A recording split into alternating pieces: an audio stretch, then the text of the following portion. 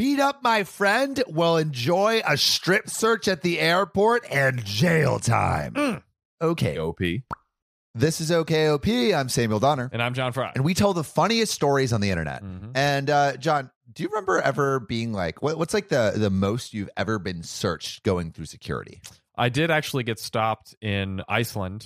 Oh, in Reykjavik, randomly selected, and they took me down to like a room and they opened up all my bags and like kind of went through everything. And oh, wow. I was also nervous because at the time, like I had like run out of my ADD medication and my mom had sent me some. Oh, so I no. had some just like unmarked, just like pills.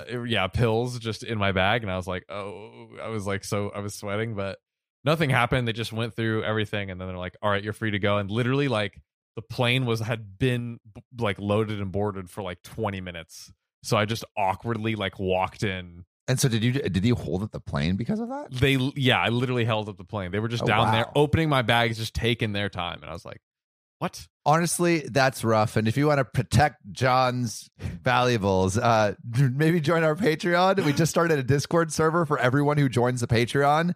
And it's popping. It's popping off. Like it's been really fun to actually have conversations with you guys, because it's like slightly impossible on TikTok, on all the comments. Yeah. And you'll also get to hear some more stories like me getting searched in Reykjavik. So yeah, but with that, let's get into the story. Let's do it. Beat up my friend will enjoy a strip search at the airport and jail time. So this was June of 2011, and it happened over the course of just one day. One of her family friends had a younger sister in her early 20s. And it had later transpired her partner was being abusive to her for the year prior, hitting her, taking her phone, taking advantage of her. These were just some of the examples I can remember. Awful. But it was clear he was a horrible piece of work. She'd apparently gone to the police, but they didn't take her seriously. The extent of what she may have said to them is totally unclear, but just awful relationship. Yeah, terrible. On the day this all happened, he had woken up early, having packed a suitcase the night before. He told her he was going away with the boys for a week. He wanted her phone to take with him. He wanted her phone. Bruh, get your own damn phone. And a fight broke out, and he ended up punching her. Jeez. But she was able to kick him fairly hard right in the old nutsies. Ba-bang. Family jewels. Family jewels. Those jewels be broken. Yeah. She left him, leaving him crying and in agony, and she took the chance and ran out of the house they rented. He evidently left sometime later and went off to the Manchester airport for his 5:30 p.m. flight to Berlin. She was seen by my cousin's friend at McDonald's with a hoodie trying to cover her face, which was unusual for her to do. Seeing her in a bit of a state, the friend immediately called my cousin, who lived less than a mile away from the McDonald's, and she went over. She picked her up, and there was a big emotional breakdown of the details of what she had been doing and what her boyfriend had been doing to her. Later in the afternoon, there were 5 or 6 of us, including the girl, all at my cousin's, plotting on what to do about this boyfriend. Mm-hmm. We had various ideas, all of which were violent, I'm sure. My cousin said she wasn't waiting for him to come back and took the details of his flight and proceeded to call the Berlin airport 30 minutes after the flight was scheduled to leave Manchester. Interesting. She speaks near perfect German due to her being with a German guy since she was 21. She gave his description and mentioned he was walking funny as he has bags and bags of coke up his backside. Oh, boy. She was hoping the kick in the crotch would impact his ability to walk and give it credibility. Oh. There was something unique about his suitcase, but I can't recall exactly what it was. Suffice to say, it would aid immensely in identifying the handful of people who would match his description of age, height, clothes, etc., leaving a particular flight. She told them he had text messaged a friend bragging he got through the Manchester airport with no issues. At best, we had hoped they would take him somewhere when he landed, and he would be searched, and it would disrupt the start of his holiday. Turned out, the kick to the crotch was absolutely vital. As they intercepted the man walking gingerly through the gate at Berlin as being the one who had been reported. He was strip searched and had some form of scan, and as if karma herself had stepped in, he actually had a condom up his backside with cocaine for him and his friends to use during the holidays. Wow. Just wow. Our friend had no idea he was a user, but it was a great stroke of fortune for all of us here. He was arrested and accused of attempting to smuggle a lot more.